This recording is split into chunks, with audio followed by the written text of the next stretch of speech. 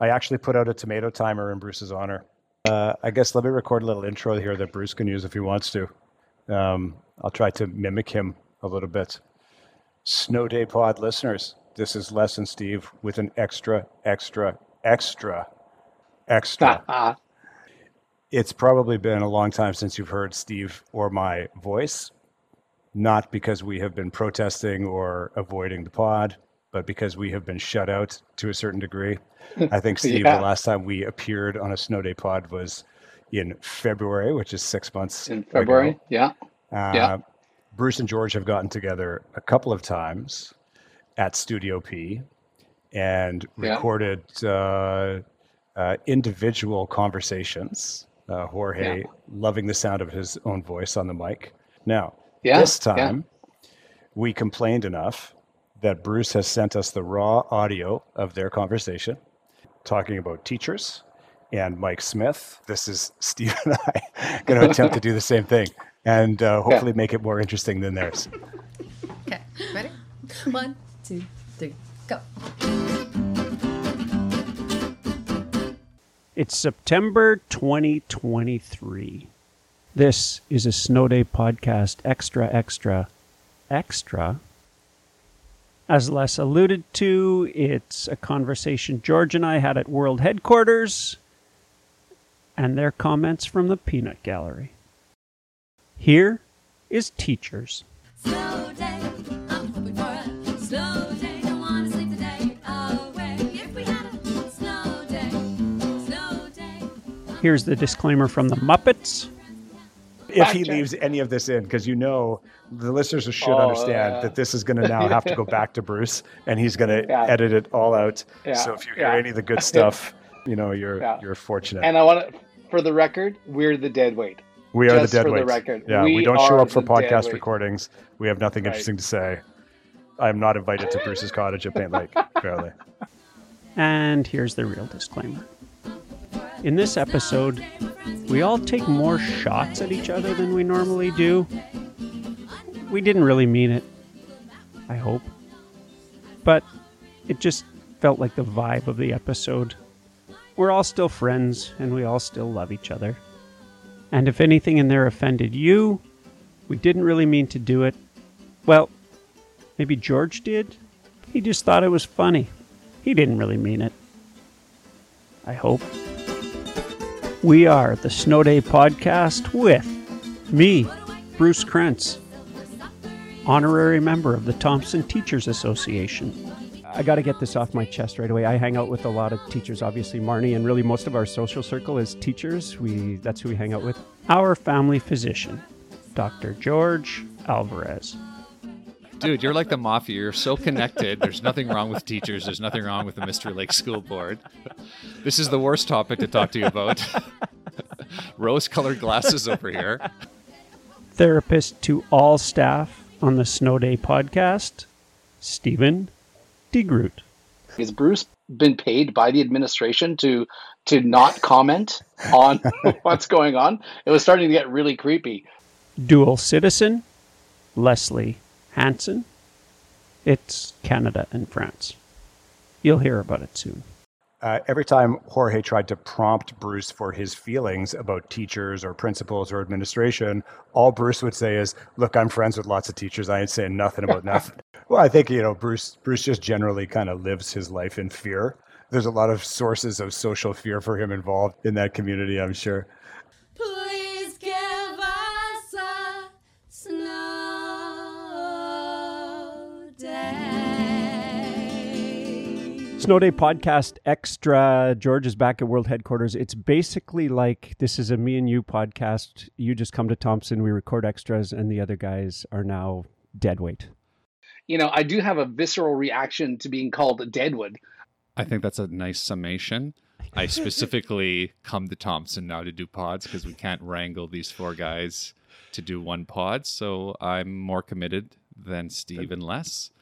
What would be my check-in is we've spent no end of time at Studio P in the last, 3.5 months. And especially the last month, I feel like I'm running a resort and conference center. It's been absolutely awesome, but we've had just non-stop company and people coming and going, and been a lot of fun. At least 4, maybe 5 good dance parties, and an unexpected drop in from Murph and his girlfriend and some of their friends. A little shout out to Hannah, who's a Snow Day podcast listener. And they ended up spending a night that we didn't see coming, but we had so much fun, and it's been absolutely crazy. Been looking forward to having you here. This is sort of you're the last stop on our company tour for a little while, so Hannah is Murphy's girlfriend. Okay, so if I meet her, I'll be questioning her on some facts about our pod. What is her favorite pod? What is the funniest thing I've said? Et cetera, et cetera. Mostly questions about you. Yeah. So I'm tired about talking about me. Why don't you talk about me? And she had 4 friends that she works with in Winnipeg come up for a long weekend, and it was neat to host them, and good to be able to show off the North to some people that don't often come up here. So it was it turned out super fun, beautiful day. Well, I hope that my kids get to enjoy the same thing, because we're heading out to the lake after this recording. As soon as they wake up, maybe. Yes, I've already texted the respective people to wake up my deadbeat kids. Get out of bed. Best. I've become my father. My God, it's 7:30. Why aren't you up yet? Get going. I've done more today. I've done more already today. Yeah. Blah blah blah. What else with the check-in for you since May 11th? Is that Mother's Day? I don't know what day you were here. Yeah, so I've probably golfed, I have golfed more this year than I've ever had in my entire life. I probably golfed 3 golf seasons already. So it's been really fun to kind of get pretty okay consistently at golf. I've had 2 pod day experiences. Mike Degroot and I had drinks on my patio just about a week and change ago. I know, I thought you'd appreciate the Mike Degroot. It ties a little bit into what we're going to talk about later on. So he and Lisa, because all their 4 girls are all grown up and independent, they want to do a tour out west and catch some Jays game on the West Coast. So he stayed at my house. He slept over, and so that was a fun visit. And then just last week, Gerald Chartier, a friend of the pod, was out with his family in Canmore, and we caught a golf game together. We got rained out, which is funny because Calgary is basically semi-arid, and it rained once in 6 weeks, and we chose to golf that day. But it was a really fun day. So those are the big. I'm sure there's a few other things, but I wanted to concentrate on the pod listeners of interactions. The larger pod family, exactly, friends of the pod. I got one more check-in that I got to drop in because I had a snit going. You're wearing socks right now, wool socks. It's August 3rd today, I think, or 4th, something like that. At World Headquarters, we have air conditioning now, central air. And it's been freezing in here since the beginning of July. So despite my belly aching about it and not wanting to get air conditioning, Marnie pushed for it, got it all set up, and it's not bad, but I still have a little trouble swallowing the fact that in Thompson, Manitoba, we need air conditioning. Well, I'm a climate denier. That's what Les always says, which I'm not. But it's because as you get older, you get weaker, and you enjoy the comforts of modern society. It's true.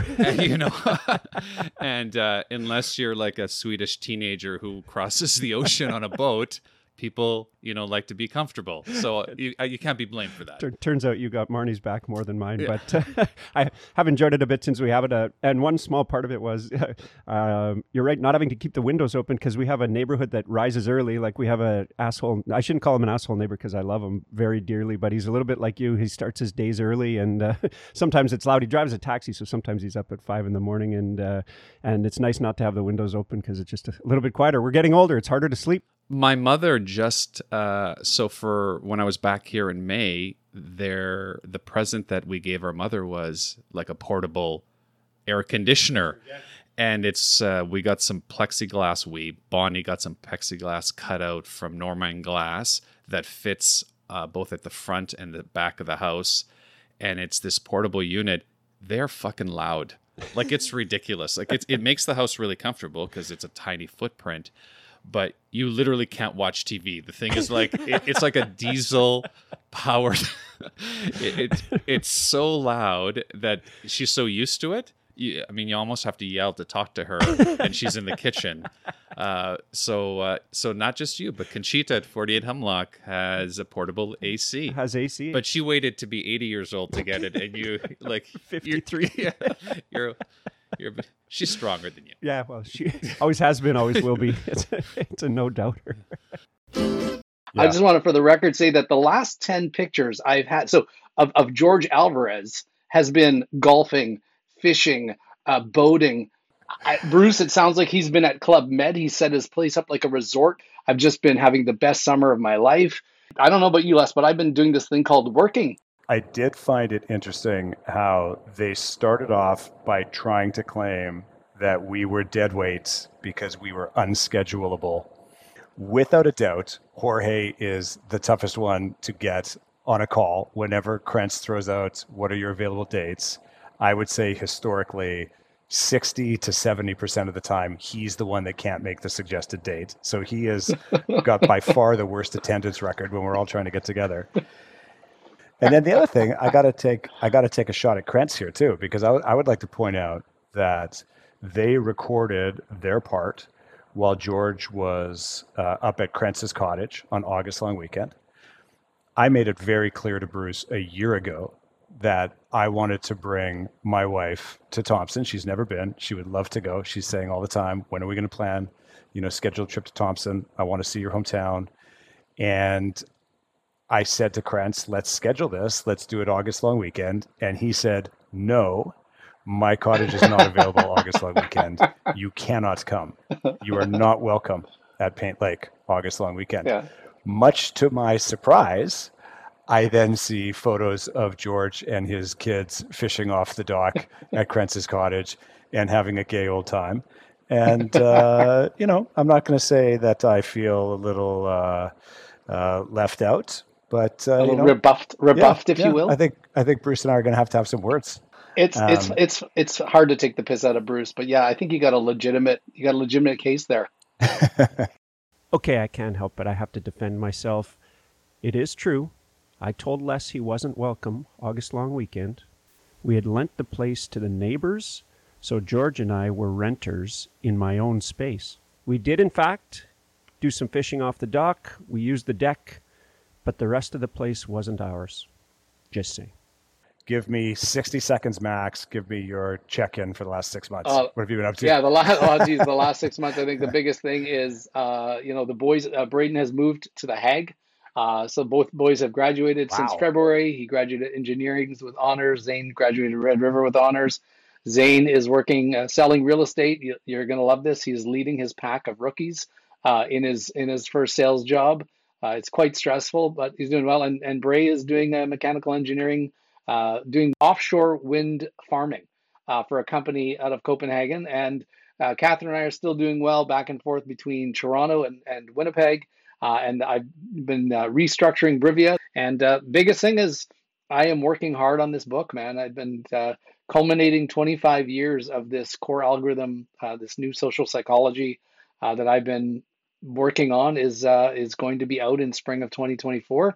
And it's not an easy endeavor. It's trying to make one of the most complex theoretical orientations simple, but it's fun and it's great. So the biggest thing for me, Alex and I went overseas to live in Paris for a while. Tried very hard to get a podcast recorded while we were over there, but Bruce would not. I think the French language barrier terrified him, and he didn't want to record while I was over there. I was ready to go. That was an awesome time. We had planned to spend 3 months there. We had to come home a little bit early because, unfortunately, Alex's stepdad Brian passed away. He was a great guy. I know you guys all got to meet him, and he gave a real ripper of a drunken wedding speech. I'm glad you guys got to experience that because that was obviously a big loss for the family. But that's behind us now. So now we're back home, moved back into our place. Alex is working like crazy. I'm settling back into work. I'm actually sitting tonight in my new office space, Steve, which you're going to have to come over and check out. Yeah. I finally got out of the lease on my big empty office that I was forced to carry through COVID, even after all of my employees had gone home. So I finally got out of that, and I've picked up just a small office space for myself, which is right in the building right next door to mine. So I now have I have an even greener commute to the office than Krantz when he's riding his bike, because I literally step out the door of my building. I walk 40 paces south, and I step into the door of this building. So you couldn't have minimized your footprint any less, literally and figuratively. I literally go home to use the can when I got up. I'm like, I got to take a leak. All right, I got to walk home. All right. Take a leak. I love it. I love it. I love it. Happy to be back and happy to getting into normal life. So we heard, we couldn't even remember exactly who brought this to the Snow Day group chat. We think it's Les. I'm pretty sure, too lazy to go look back, that Mike Smith passed away. It was me that reported to the pod a few months back that I'd heard he passed away and thought we should give him a shout out. Who was a teacher of ours through grade 7 and 8? For sure, 8. And for some of us, it was 7 and 8. 7 and 8. At Juniper. Like, feels like a big part of the Juniper School experience to me, even though I think he was only, like you say, like my actual formal teacher for a year. Coached us in softball probably and a couple of other things, I think. And he passed away. That got us thinking about teachers, but we wanted to give him a little bit of a shout out. What's some of your thoughts? What's some of your memories of Mike Smith? Well, I remember Mike Smith was the first guy that looks like all the guys that served me coffee in Calgary, where he had like a big beard and long hair. He certainly pushed us academically. He's one of the few teachers I felt that expected more than I could give. And he was the first person that I saw that took cycling seriously. He always cycled everywhere. Like even before you cycled everywhere in winter, he cycled everywhere, including winter. And he had he'd order those backpacks and he would like go to Setting Lake. Like he would do crazy long rides. Well, yeah, that's right. So he was, I remember thinking, I really knew nothing about cycling until this, and he introduced us to the Tour de France. Like I remember he would be talking about it. And, so I have a pretty positive look back on him. I thought he might have been a little bit too competitive with, grade 8 boys, both physically and mentally. I think Les and I have talked about that specifically.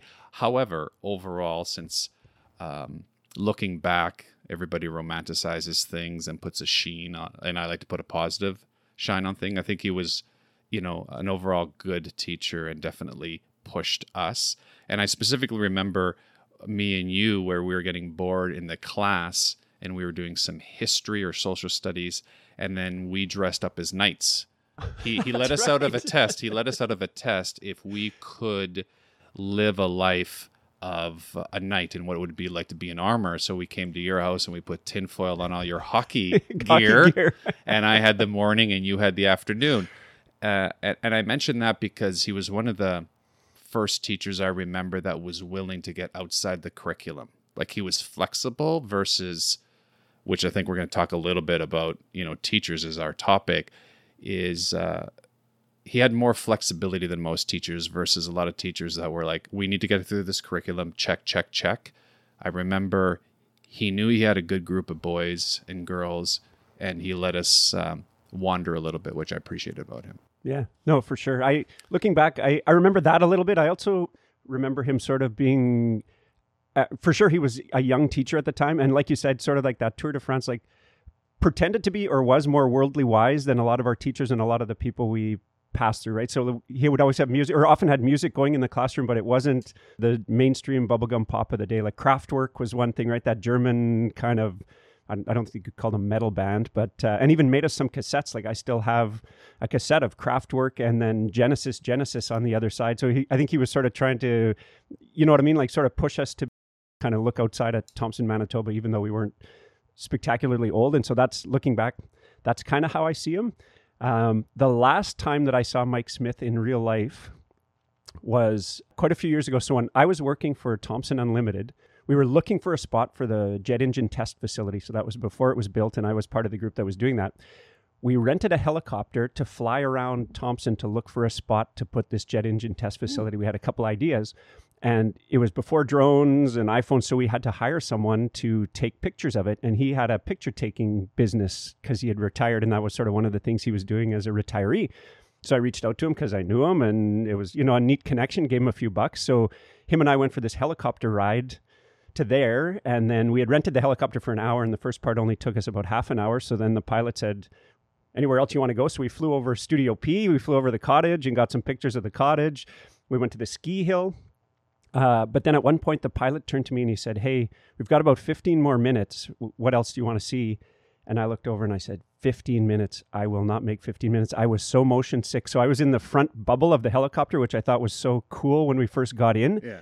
And it made me, I don't know if you've ever done that, but it was awful. I was like, no, get me home. So we went straight to the airport and I miraculously didn't barf, but it was all I could do to hold it together. So I'm not even sure if I said goodbye to him. Like I just ran away, got in my car, ran away, came home and I slept for about 3 hours. Marnie said, what's wrong with you? You're just green. And so I was massively motion sick, but it was a fun trip to ride around with him. And then we got the photos. And in the end, the jet engine test facility got built at the prime spot where we took the pictures. After he retired, I don't have any stories of him at all. So I'm glad that there is a good story around that. Yeah, and Bruce probably will relate to this. He can relate to it multi-generationally because he grew up, his father was a principal, so he grew up with teachers in his house. My father was a school teacher. The entire social circle of my parents was teachers. So when my parents had people over for dinner, people over for drinks, the room was full of, everybody was a school teacher, right? So all they talked about was school politics, who's the principal, who's a good principal, who's not. Like when Bruce was saying he remembers hearing that his dad was a teacher's principal, that's the type of thing that the conversation was always about at the kitchen table over drinks or in the living room over drinks in my house when I was like a little kid. And it's interesting if you think that someone like Mike Smith and many of the other teachers that we had, got parachuted into this small remote town in the middle of nowhere from wherever the hell they came from. For some of them, it was probably a much bigger and cooler city than where they came from. But some of them might have come from Vancouver, Montreal, Toronto, who knows, and are like, oh my God, I'm in the middle of frickin' nowhere. The type of thing that TV sitcoms are made of. I can't remember where Mike Smith was from, but he obviously had a lot of worldly experience before he arrived. Yeah. Like on that note, I remember my dad, at one point he was head of the science department at Artie Parker. So he was hiring science teachers. So I remember one time it was like the summer and he's like, okay, kids, get in the car. We got to go to the airport. And my brother and I are like, why? We want to play baseball or something. Like, well, what the hell? He's like, nope, we're going to the airport. There's a new teacher arriving, a new science teacher who I have hired. He'd never met her, like a couple of phone interviews, right? But we've hired her. We got to pick her up at the airport and we got to give her a tour of Thompson. And I'm like, what? And he's like, that's what we do. These are people arriving she's coming in from Toronto. I think it was Miss McCurdy. Do you remember Miss McCurdy? Yeah. Diane McCurdy? I think it might have been her. Yeah. And, my dad made me and my brother, two cute little boys walk up and meet her, so she'd feel kind of nice. I think he just sensed like, okay, this woman is moving from Toronto. I think she was from Toronto to a small remote town. She's probably going to be freaked out when she gets off the airplane. I'll send these two cute little blonde-haired, curly-haired boys to meet her at the airport, make her laugh a little bit. Then I'll give her a tour around. But how much of a crazy experience that must have been for teachers arriving in Thompson. Yeah. Some of them, I'm sure, turned tail and left pretty quickly. Others stayed forever, right? Because Mike Smith, the other thing is George, Bruce had a great story of him in the helicopter. That was cool. All I remember is I bumped into him once as an adult when I was back visiting my parents. My dad took me to the curling club.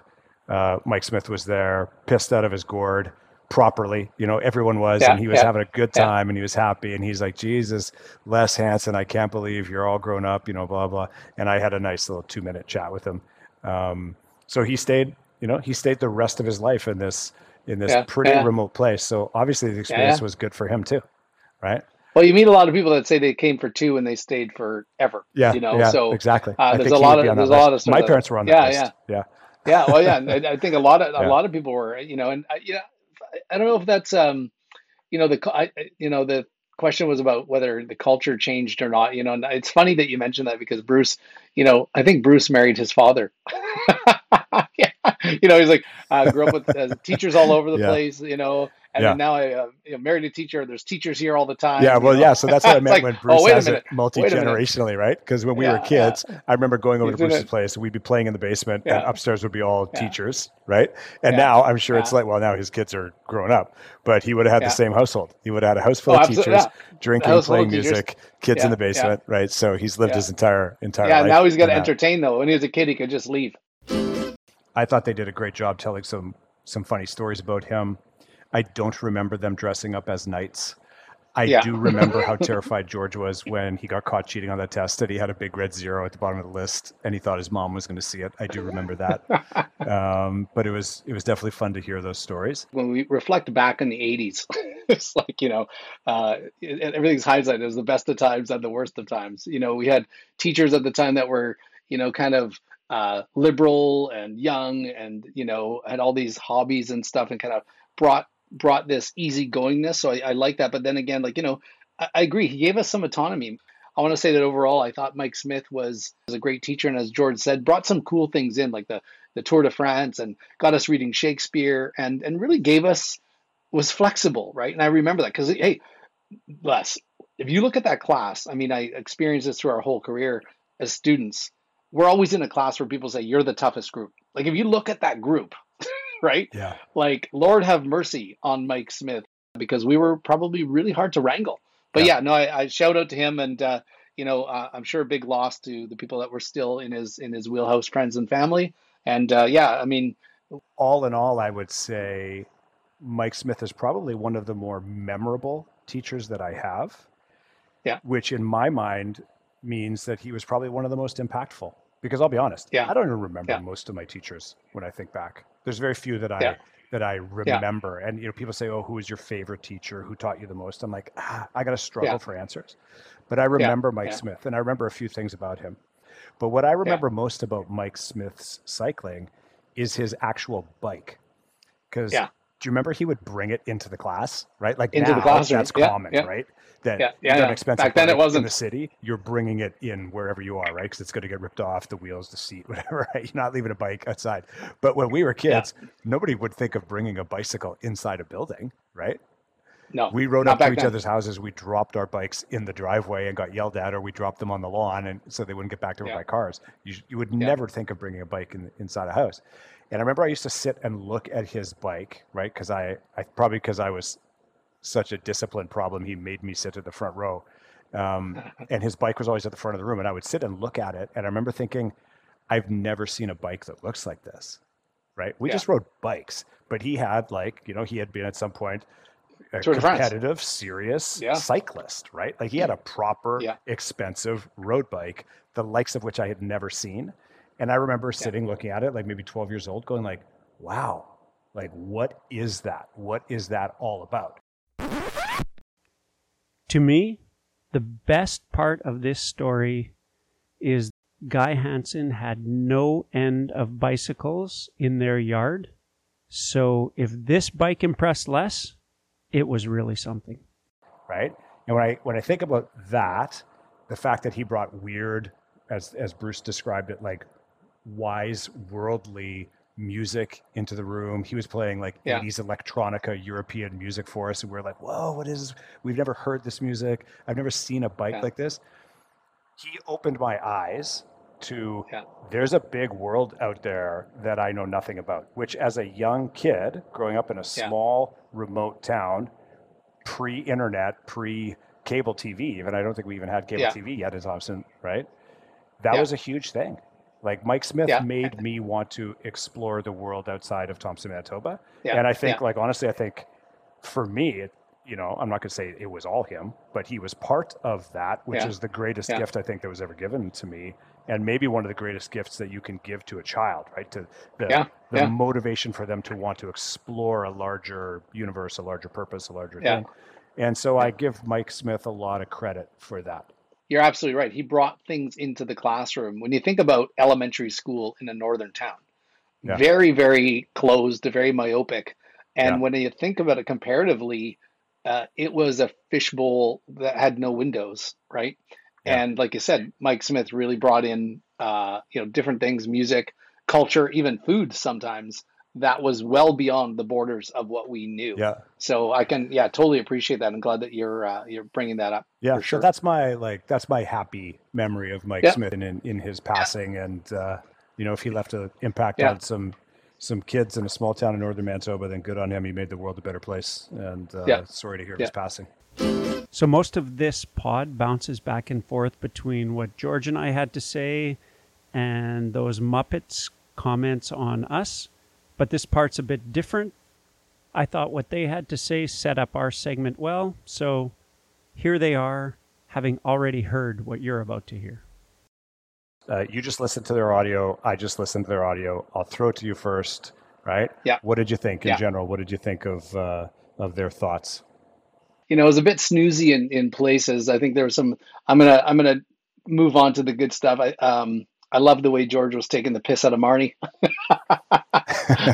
Like she was just upstairs, and we know that she can take them. So, I was just waiting for her to storm downstairs. The air conditioner story made me laugh. Like I know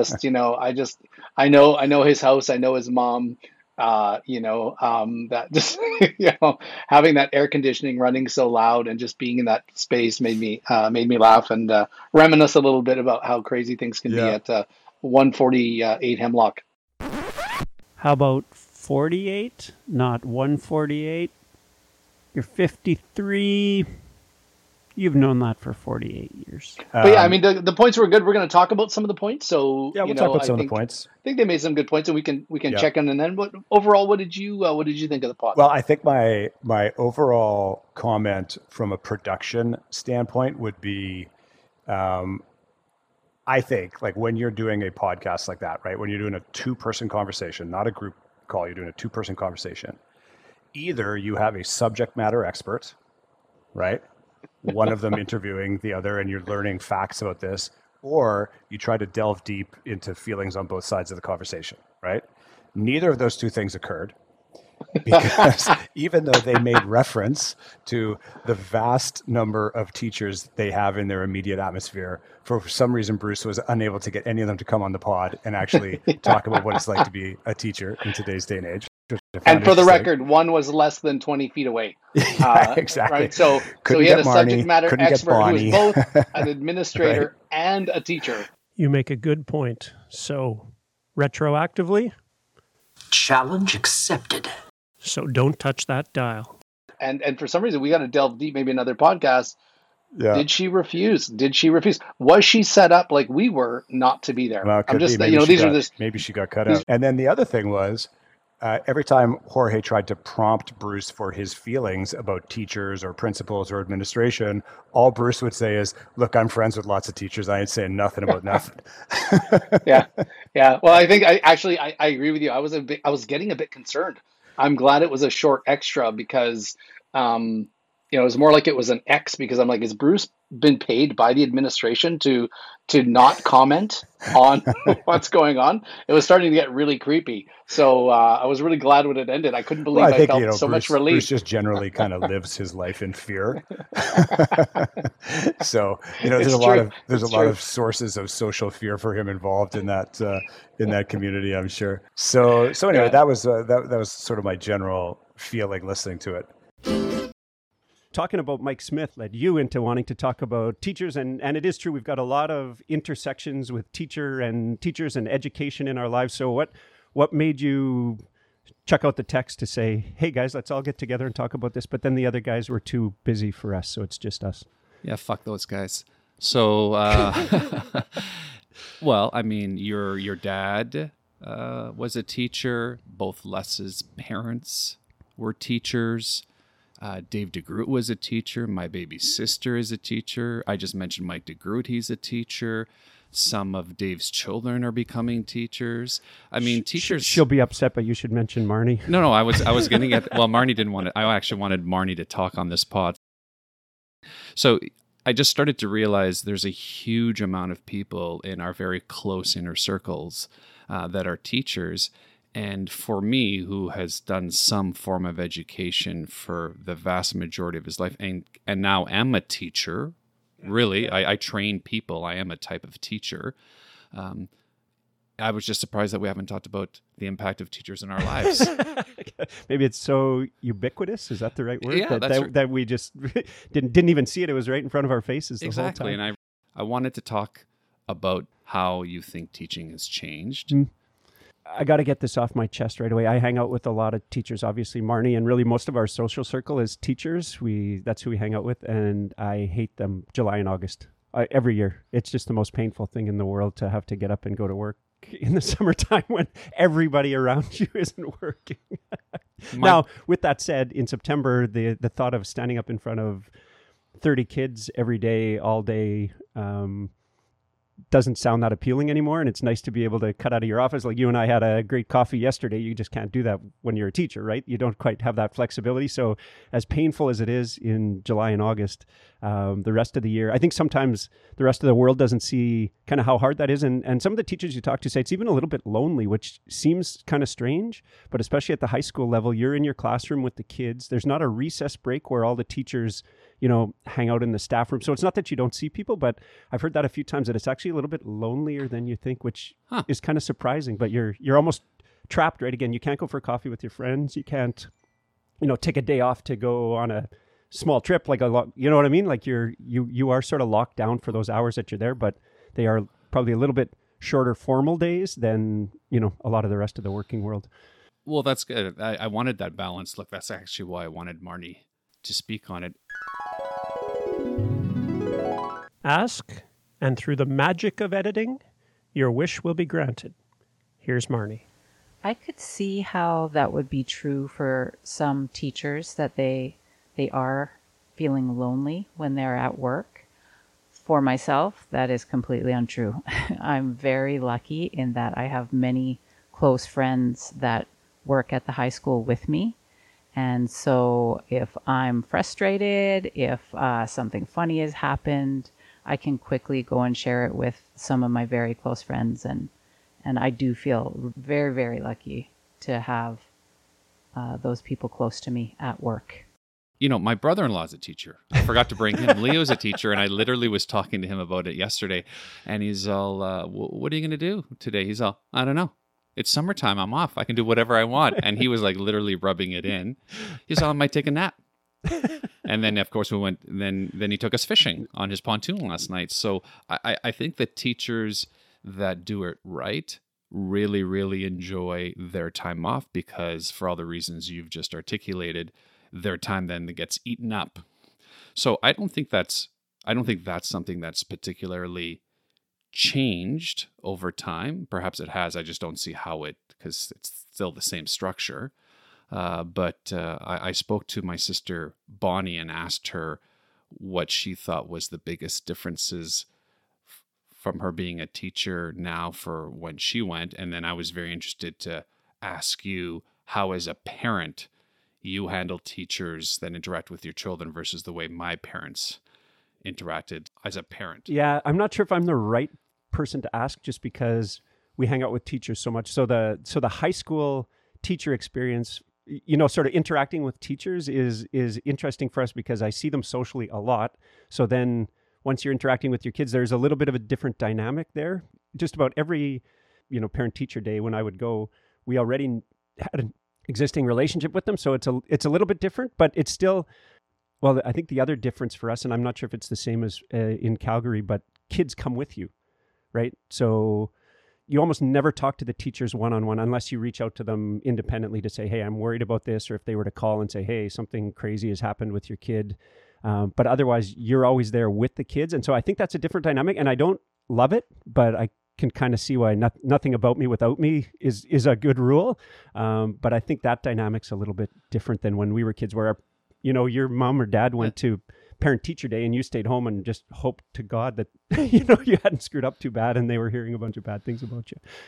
That's actually one of my top 3 things that I wanted to bring up as a point. The interaction and the communication stream is so different back then than it is now. And the example is what you just brought up.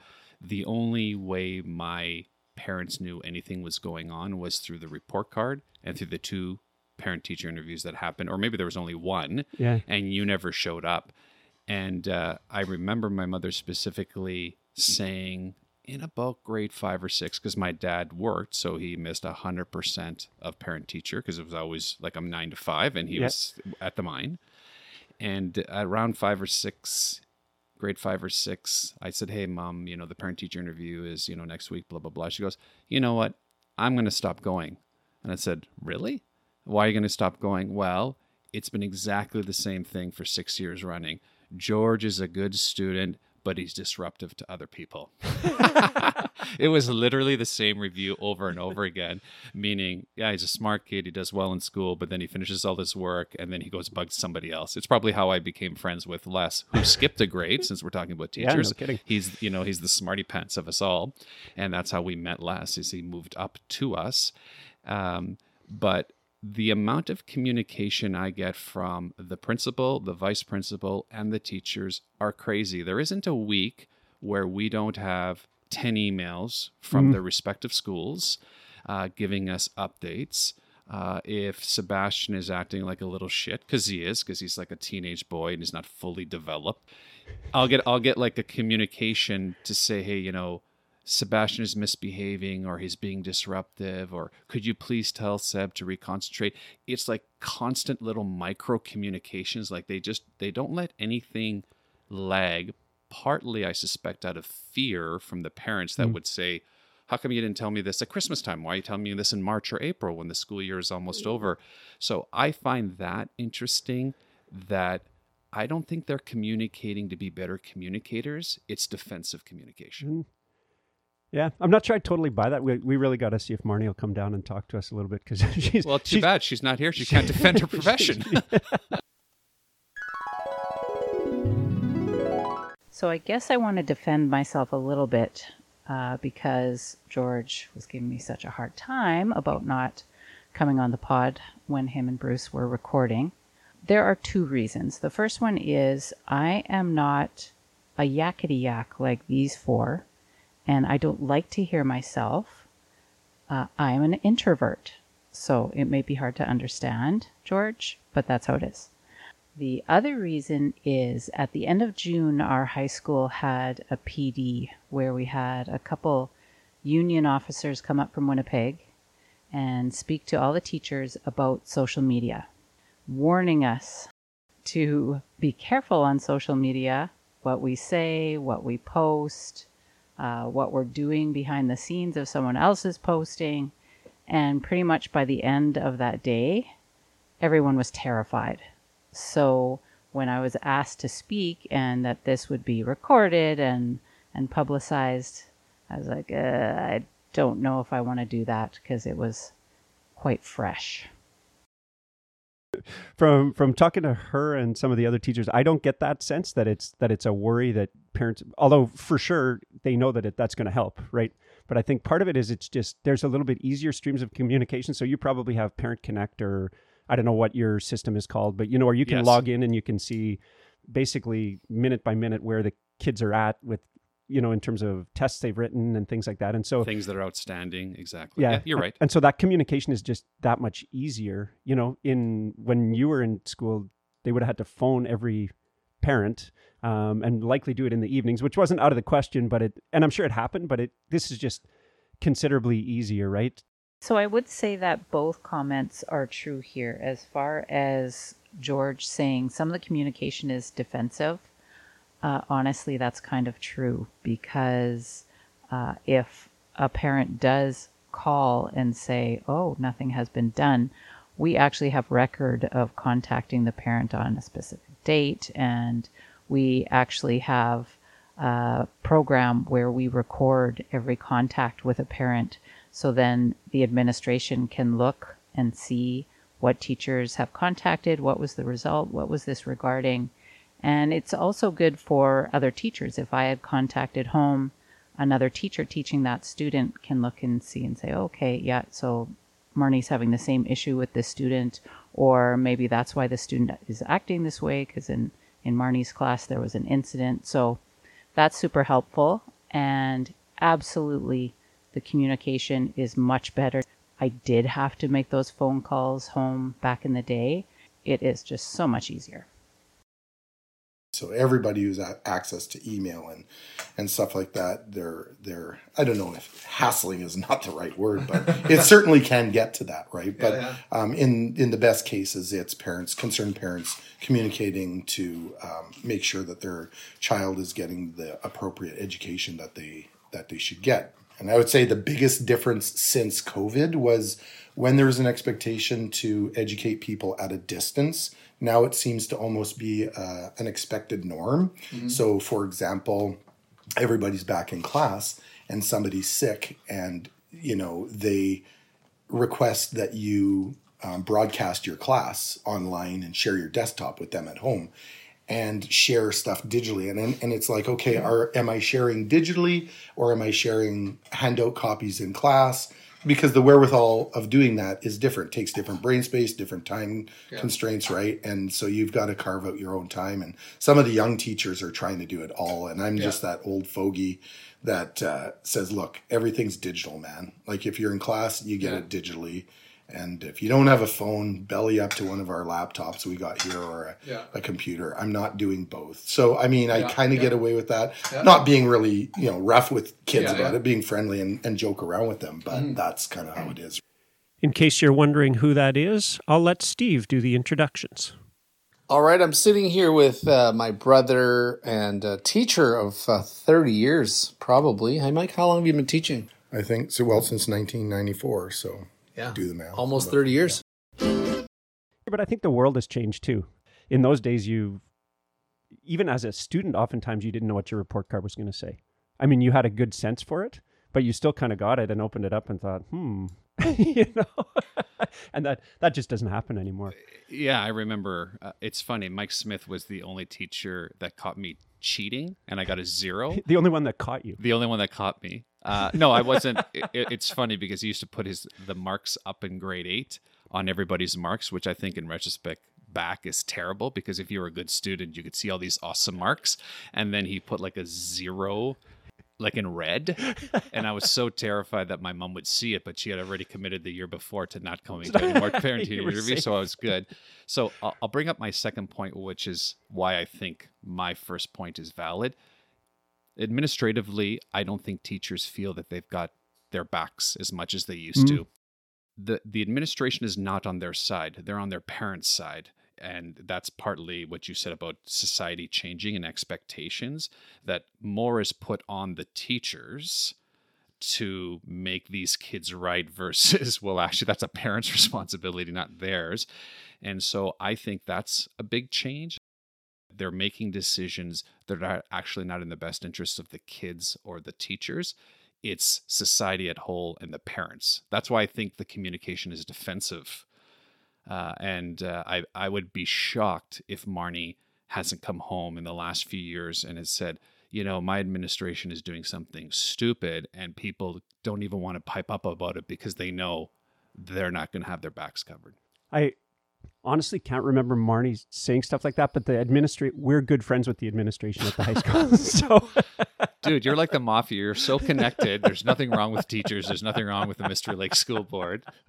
This is the worst topic to talk to you about. Rose-colored glasses over here. No. Everything's not, certainly not perfect, right? And some of that's probably school to school. It's interesting you say that because I remember, one of the things that I remember, so my dad was a principal for a long time, right? Much longer than he basically wasn't a classroom teacher. He was a counselor and then got into administration. But from talking to his friends, or like people that he worked with, and in those days, there was lots of staff parties, like there still are, but I remember that being a pretty tight group, right? And people would show up at our house at 11 o'clock at night thinking it was funny, like how we showed up at the boss's house. We've all been out having a party and now he has to invite us in, basically. That happened numerous times and he liked it. So it wasn't a bad thing. But from talking to them, they always said that he was a teacher's principal. But I got the sense that wasn't the case everywhere, right? So they didn't straight up say, at that other school, the principal is more about administration and we're the teachers. He was more on their side than some other people would be, and probably that hasn't changed. So probably what you're saying is true. I always took that as a compliment to him, but I could see where that might have caused him some friction with his other work colleagues. Yeah, no, I think that would be, perhaps common in your dad's time. It would be extremely rare nowadays for that. That would be an exceedingly unusual compliment for a principal to get. I also have some of my son's parents are both administration and teachers, and that is not their sentiment. And it sort of leads me into why I think this is happening. The roles that teacher have expanded. They are now expected to parent them, that it's like free daycare for them. Number two, they're social workers. And so there's more and more expectation placed on the teacher to be, to take care of these kids. I suspect that breeds a little bit of resentment. It just seems like, obviously, if you talk to teachers, the shortest answer you're going to get is, we just do so much. You start off your year and you're getting health plans for everybody who has anything from asthma to a life-threatening. I got a kid in class with a cardiac thing, and you get these, you're just aware of this, right? So then you get EAPs, right, which are plans to help the kid, and you're having to tailor education plans for kids, worry about health and that sort of thing. And then what's worse is then you get parents coming in and yelling or getting mad at the teacher that their kids are performing. And when we were young, especially in my household, there might have been two sides of the story, but to quote my deceased dad, I don't care what your side of the story is. Because he was, that's the teacher, that's the adult. I don't care if they're wrong, they're right, because they're the boss. There is no way that sentiment exists now. I think it's confrontational. I think people come almost a little bit scared, because even the feedback that I've had at parent-teacher interviews almost seems inane and vanilla. Like, it's in no way helpful. He needs to develop skills to pursue this, blah, blah, blah. Like, it's like meaningless jargon. Like, there's actually nothing that's achievable or actionable. It's just like phraseology. Like, it's making words sound good. And I look at like their mother and look at the teacher, I go, I don't know what you're talking about. What do you mean to develop skills to pursue, a field of excellence? Like, it makes no sense at all. And I think it's because I think they're fatigued. I think too much is placed on them. So I think that's a really big difference. But again, for you, like, I guess Marnie has to do fuck all because she's friends with everybody and all the administration. She just is show in, be a teacher, clock out, go home. I think that is not the vast majority of teachers now. No, I don't want to give the impression she doesn't do anything. She works hard. She was actually doing lesson plans at the lake a couple of days ago, just because she's got some new courses that she's doing next year. So yeah. I don't want it to sound like that, but it is funny. You're right. I probably have a bit of a skewed view just because of all of the connections that we have, right? And so we see lots of that. I mean, one of the challenges in Thompson, and I'm sure what's changed for teachers, is a changing demographic in Thompson. And I mean, Marnie has lots of kids now that come to Thompson from another community and are now dealing with also living in a new house, whether that's with some relatives or sort of being billeted out. The changes that come with coming to that community, sometimes not as prepared as some of the students from Thompson. So I think there's a bigger, you're right, basically social work component to that position now than there was before. And even if you're not feeling like you're giving counseling, you just have to be probably more aware of where kids are coming from and what their background's like. And not to say that our teachers never did, but you're right. It felt to us maybe as kids like that wasn't their work. Kind of like what your dad said, right? Like, I don't care what happened before you got into this classroom. When you get to this classroom, you're going to do this work and you're going to do it well, or you're going to fail. Yeah. And now there's a little bit more leeway and hopefully some more supports for kids to make sure that they're successful. How we treat the kids, obviously when we went to school, somebody could be ADHD or whatever, have difficulties in school, and I don't think there were the supports around that person to help them. So that's unfortunate. So we've gotten better in that respect. But on that note, though, it's really tailored so much around the kid, and as well it should be. But demand on teachers is incredible as a result. Well, I don't think you can fail. Like, I don't think that it's harder. It's certainly. It's like getting, it's like a government worker or a city of Thompson worker getting fired. Like, it's impossible. They're part of the mob. They're protected. They're a made guy.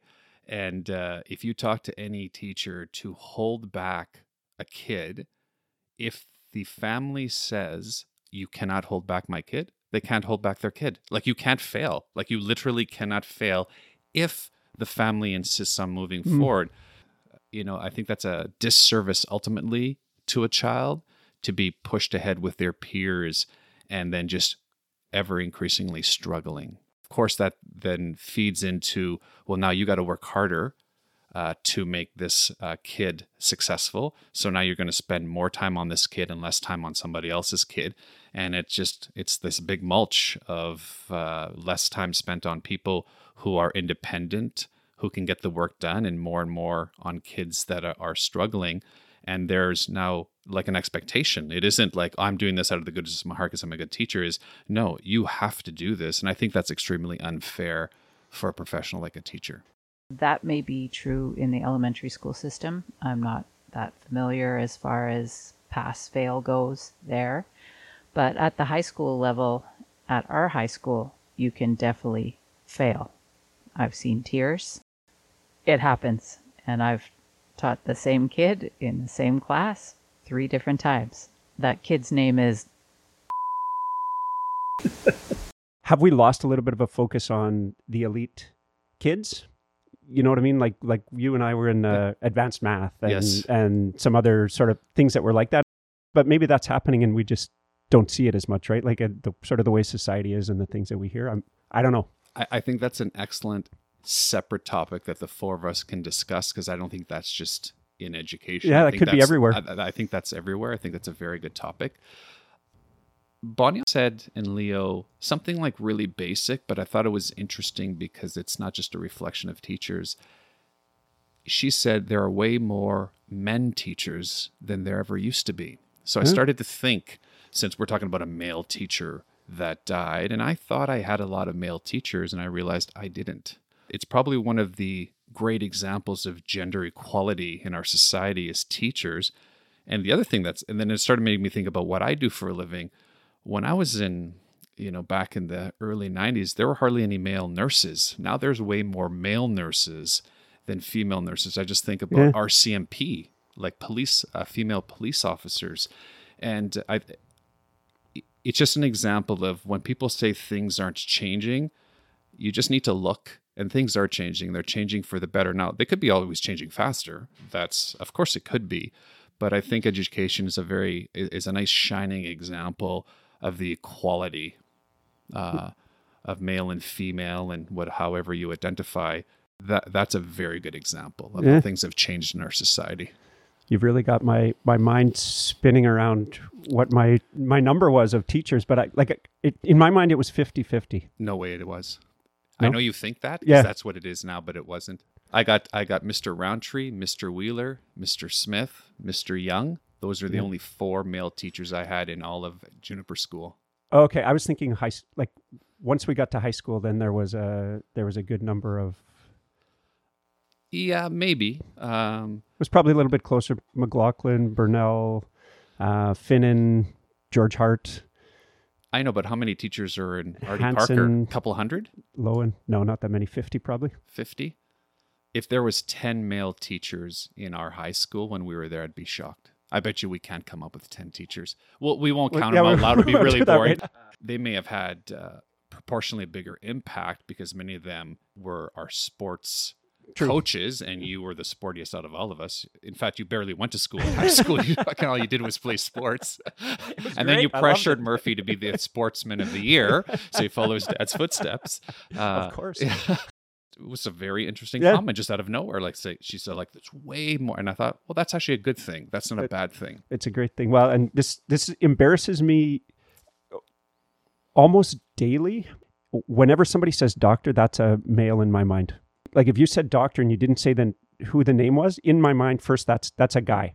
And really in Thompson right now, it's probably 50-50. I don't know in your experience, but it's close, right? So that shouldn't be that way, but that's just an old stereotype from forever ago. And I catch myself, especially in my work, we talk about doctors constantly, right? Yeah. And it's kind of embarrassing for me. So I'm trying to change that somehow, but I guess I got to go to therapy. Well, so a little shout out to the University of Manitoba. They were the first med school in the country when I got let in 1992 that had 50% female and 50% male. Oh, wow. It was actually something that we touted. So we were the first class that had a 50-50. So, and that's not that long ago in our history. Not at all. That's not even me ago. That's like half of me ago. I think we digress a little bit there about, the appropriate gender equalization across society. I just wanted to highlight, I think education probably was ahead of the curve versus other occupations. And I think it's something they should be proud of. Let me circle it back and maybe leave it on this. So back to your mom stopping going to the parent-teacher days. So all through high school and most of elementary school, I went with Murphy and with both of our kids. Mostly because Marnie said, I work here. It's kind of weird for me to go talk, go see my colleagues. And oftentimes it was like the next classroom over. Plus she was working on parent-teacher day, seeing other parents. So I'd go with Murphy, and all through high school, he was a little bit like you. We'd go and I'd say, what are they going to say? And he's going to say, yeah, that I got to spend more time reviewing my work. My punctuation is bad, that I'm getting the concepts, and I shouldn't sit beside Jared because I talk to him too much. and then the next class, he was like massively self-aware, and he was dead on every time. Like it was uncanny, and the goods and the bads, right? Like kind of like what you said, like they'll say that I'm not focusing or I didn't hand in some of these assignments, whatever it would be, but these are good things and bad. Finally in grade 12, he's like, Dad, why are we even going? The last one, I said, you know what, you're right. Let's not go. So we went to McDonald's instead of going to parent-teacher. So you played hooky with your son to a parent-teacher interview, and your wife, the mother of your children, is a teacher. That is a spectacular way to end off. You devalued the entire profession. The whole system. The whole system. I just spent half an hour defending them, and now I've... No, well, it's because you're in the system. You know it. You know that it's corrupt. I'm paid. Yeah, I know it's corrupt. As to George's main point, do you think the culture around being a teacher has changed dramatically, or do you think George's view of it has changed? Or both? I think school hasn't changed that much. Everything around it has. School is one of the only institutions that hasn't changed since the Industrial Revolution. Interesting. Right. And I think what they're struggling with is trying to keep things the same. Kids and desks, standards, tests, when everything around them is changing. Yep. It's still education when it should be learning. And, I think the one good thing that George raised, and I think we would agree, and I do a lot of work with teachers now and principals and directors, and, he's right. Teachers are feeling unsupported by their administrators across the globe. There's a disconnect. But again, those administrators are also out of touch with their leaders, the boards. Yeah. Like it's just these massive gaps, and people are just overwhelmed trying to just go through, my friend Michael Unger said it years ago, and this was easily 20 years ago. So long ago said, schools have become where young people go to watch old people work. And, and I think, you've got more complex kids, ADHD, depression, anxiety, you've got less support from parents, less people are doing community initiatives, right? And you've got more pressure. So I don't think the culture of teaching has changed. I think they're still trying to do the same thing when everything else around them has changed, right? Yeah, and I think that's a different perspective to look at. I will agree with Steve here that as society changes, school itself does not change a whole lot. I think the main reason there is because education is so government-driven that it's hard to make major changes. When definitely some changes need to be made. Parental support has waned. I went to school because I feared my dad. If I didn't fear my father, I probably wouldn't have made it through school. Yeah, but didn't we do everything when we were kids because we feared our fathers? Yeah, come on. Yeah. Well, I think that's. We all lived in fear of our dads. But it was his interest. But it was his principle that you needed school that drove that, right? Because we all feared our fathers for different reasons. There's lots of people who fear their fathers, and their fathers say school sucks. Don't even bother. Yeah, sure. But the parent-teacher thing, that part of the discussion was interesting because I was suspended several times. I was expelled. Like I was a teacher's nightmare because I always had difficulty with how teachers could mistreat us in the 80s and 90s. I couldn't understand how they could mistreat us and it was okay, right? And nowadays my boys are now 21 and 23, but I went to every one of their parent-teacher interviews because I loved hearing the opposite of what my parents heard. Right? I loved hearing that they, I was a popular in terms of social and kind and that stuff, but I was hard to handle. Yeah. Right? I was disruptive and I was always difficult to wrangle. But to hear the opposite, because my father always said, "Oh, wait till you have kids. You're going to go through this too." And I have in many respects, but not in the school area. Yeah. They were amazing, And as a parent, there's nothing greater than hearing someone else tell you how great your kids are doing, right? So I really look forward to the parent teacher interview thing. The other note, though, about the culture change is Bruce touched on the elite thing, right? I remember I was in the gifted, but my story is very consistent. I was in so many groups with you guys in the beginning, math, going to the high school early, and then I dropped out because it's like it didn't serve me well. I'm like, I got to get up early, I got to study extra. But with this idea of elite kids, like going back to the learning versus education, I think nowadays, what do? We make elite kids who are good at math and reading and writing, and then they suck at dysregulation and mental health. We put them out in the world and they haven't learned how to actually do life. And I think if the school can do one thing, it's to pivot and get kids ready for life versus ready to read and write. I think to kind of bring it back to what I was saying earlier about, Bruce and I as kids had a lot of exposure to teachers. George did not. He had none. His exposure to teachers were the teachers that taught him in class. His parents, as he said, didn't even go to parent-teacher interviews, right? So he kind of had a dividing line, whereas I had a house full of teachers gossiping all the time, right? Me and my brother would eavesdrop. And now George, as an adult, has friends, clearly, who are teachers. So now he hears the behind-the-scenes stories, and he's like, wow, I think it's much worse than it used to be. I think what I would say is a lot of that is he just had no idea what it was actually like. Because I can tell you in the, early 80s, the teachers sitting around our living room were always, there's the same topics of conversations. I'm not supported enough by my principal. What are we going to do about this administration? They're out to get us. So I'm not sure that I agree that feeling of being unsupported has actually increased as much as George's visibility into it has, from his standpoint, right? And that's what I would have said to him if I had been allowed to come on the pod with those guys. If you weren't edged out, I was not if you weren't edged out, you were edged out. Yeah. So I'm going to have to say that in absentia. Well, the other thing, there's a couple of things I wanted to respond to. Men teachers versus male teachers versus female teachers, because immediately I had a very, very different experience. I'm going, I can remember, what did he claim? Female teachers that we can't name 10. He said there's no way 10. There were even 10 male teachers at Artie Parker. Yeah. Do you want to see I was walking and off the top of our heads? Well, here, let me go. I was naming them while I was walking, listening. First, there was Dieball. How could you forget Halton? Mr. Anzine. Glenn Anzine. Good one. Yeah, Glenn Anzine. Yeah. Little fun fact, Glenn Anzine is the principal who hired me back in 2000. Who do you have? Well, obviously my dad. I'll go through when I think back, my dad, Mr. Hansen, Vic Lowen, who we did a shout out to, had their classroom right beside him for years. Eric Overall, who was science and then did phys ed as well. Dave Hickey, our French teacher, who took George and I to Quebec City. McLaughlin, Sapinski, 8, 9. Right? Science and math. McLaughlin was math as well. Skyme was band. So there's your 10. Finnan, Mr. Finnan, science, Bob Burnell, chemistry. Who was Burnell, the math teacher. Nichols in the industrial arts, right? Bob Nichols. Fact check. That was Jim Nichols down in shops. You had Noble. Noble. From biology, you had Mr. Freeman. How can you forget Mr. Freeman? And Mr. Hart, right, is co-conspirator in the English department. We could stop there. Stop there just out of mercy. How about let's stop out of mercy. There you go, Jorge. It took us less than 60 seconds to name 10 male teachers. How many was that?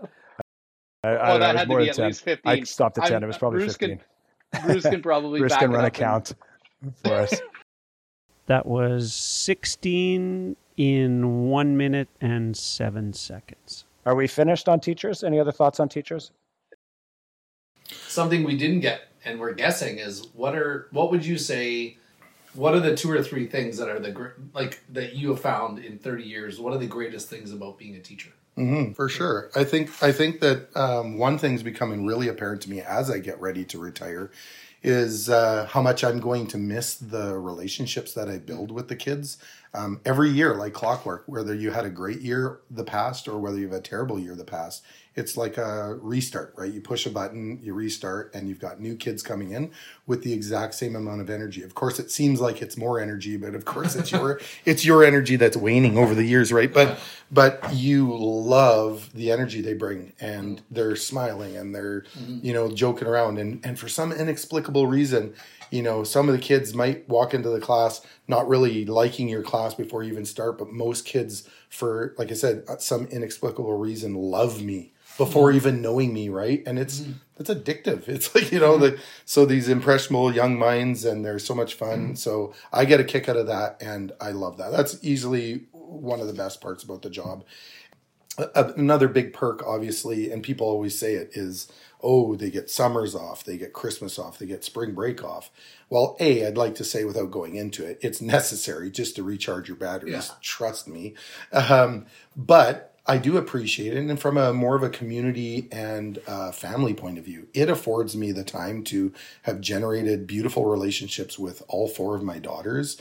We get to hang out and spend that time together. And I feel sad for other people who are in professions where they can't share those holidays with their kids. And then I just love sharing those holidays and generating that relationship.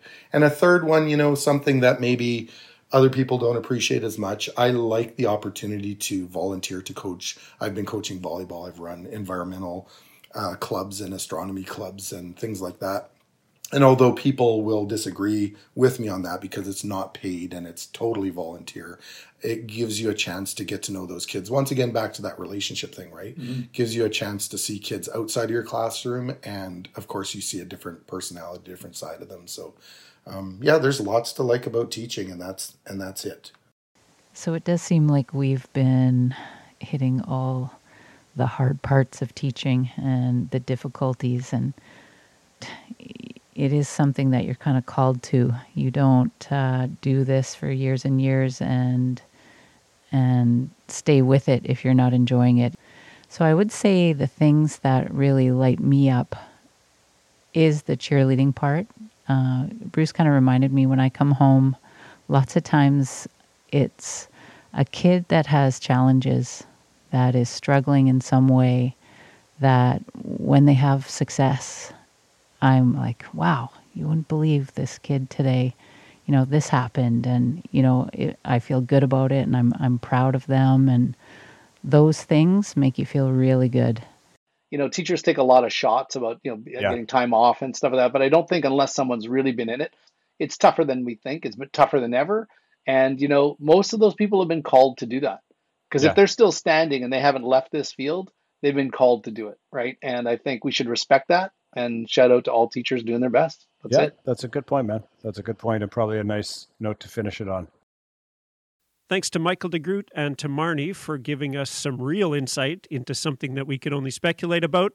And of course, to the rest of our team, social media, Todd, producer Mike, and the secret weapon, Shannon Krentz. You guys are my best friends, through thick and thin. We've always been together. We got to get out to Studio P. Georgie, fantastic. Thanks for coming to World Headquarters. Oh, that's the only way we can get a pod. That's the only way we can get anything done. Best friends are we. I love you guys. If you knew Joe Escanciano, you may want to keep listening. If not, the episode is probably over for you. A bit of a legendary guy in Thompson, Jose Escanciano Sr. passed away very recently. Oh, geez. All right. Well, shout out to him. Yeah. Yeah, shout out to him. It's this one touches my heart. As you remember, the Escancianos lived directly across the street from us on Dominion Bay, and they were about the same age as us. So there was my brother Chris and I, Yoli, Nina, and Jose Jr., Pepin, Joe. Pepin, Our mothers were very close for many years. Like, we grew up with them, with their family. And Jose Sr. was a really cool guy. I read in his obituary today, I think it said he worked at Inco from 1966 to 2018. Wow. Is that 52 years? That's got to be up there. Is my math right? Bruce will kill me if that math is wrong, but I think that's 52 years. He can fact check you. But shout out to the Escanciano family. So I don't know. I have no idea if they listen. Some of the people listening from Thompson obviously will remember him. Anyone who worked at Inco probably will remember him. Super interesting guy. I remember him teaching me how to do front handsprings on his lawn when I was a little kid, trying very hard to explain to me the science of why he had built this enormous radio tower transmitter in his backyard so he could get radio signals from Spain so he could listen to Spanish radio. He was a very interesting man, very kind-hearted. Absolutely. Thank you. Yeah, that's a great place to stop it, buddy. And hey, Lester, I'll see you 10 times before we talk to George and Bruce next. And try not to be dead weight. Oh, okay? I'm sure we will. All right. Love you, brother. All right. Love you, man. Yeah. Have a great evening. Ciao. Yeah, you too.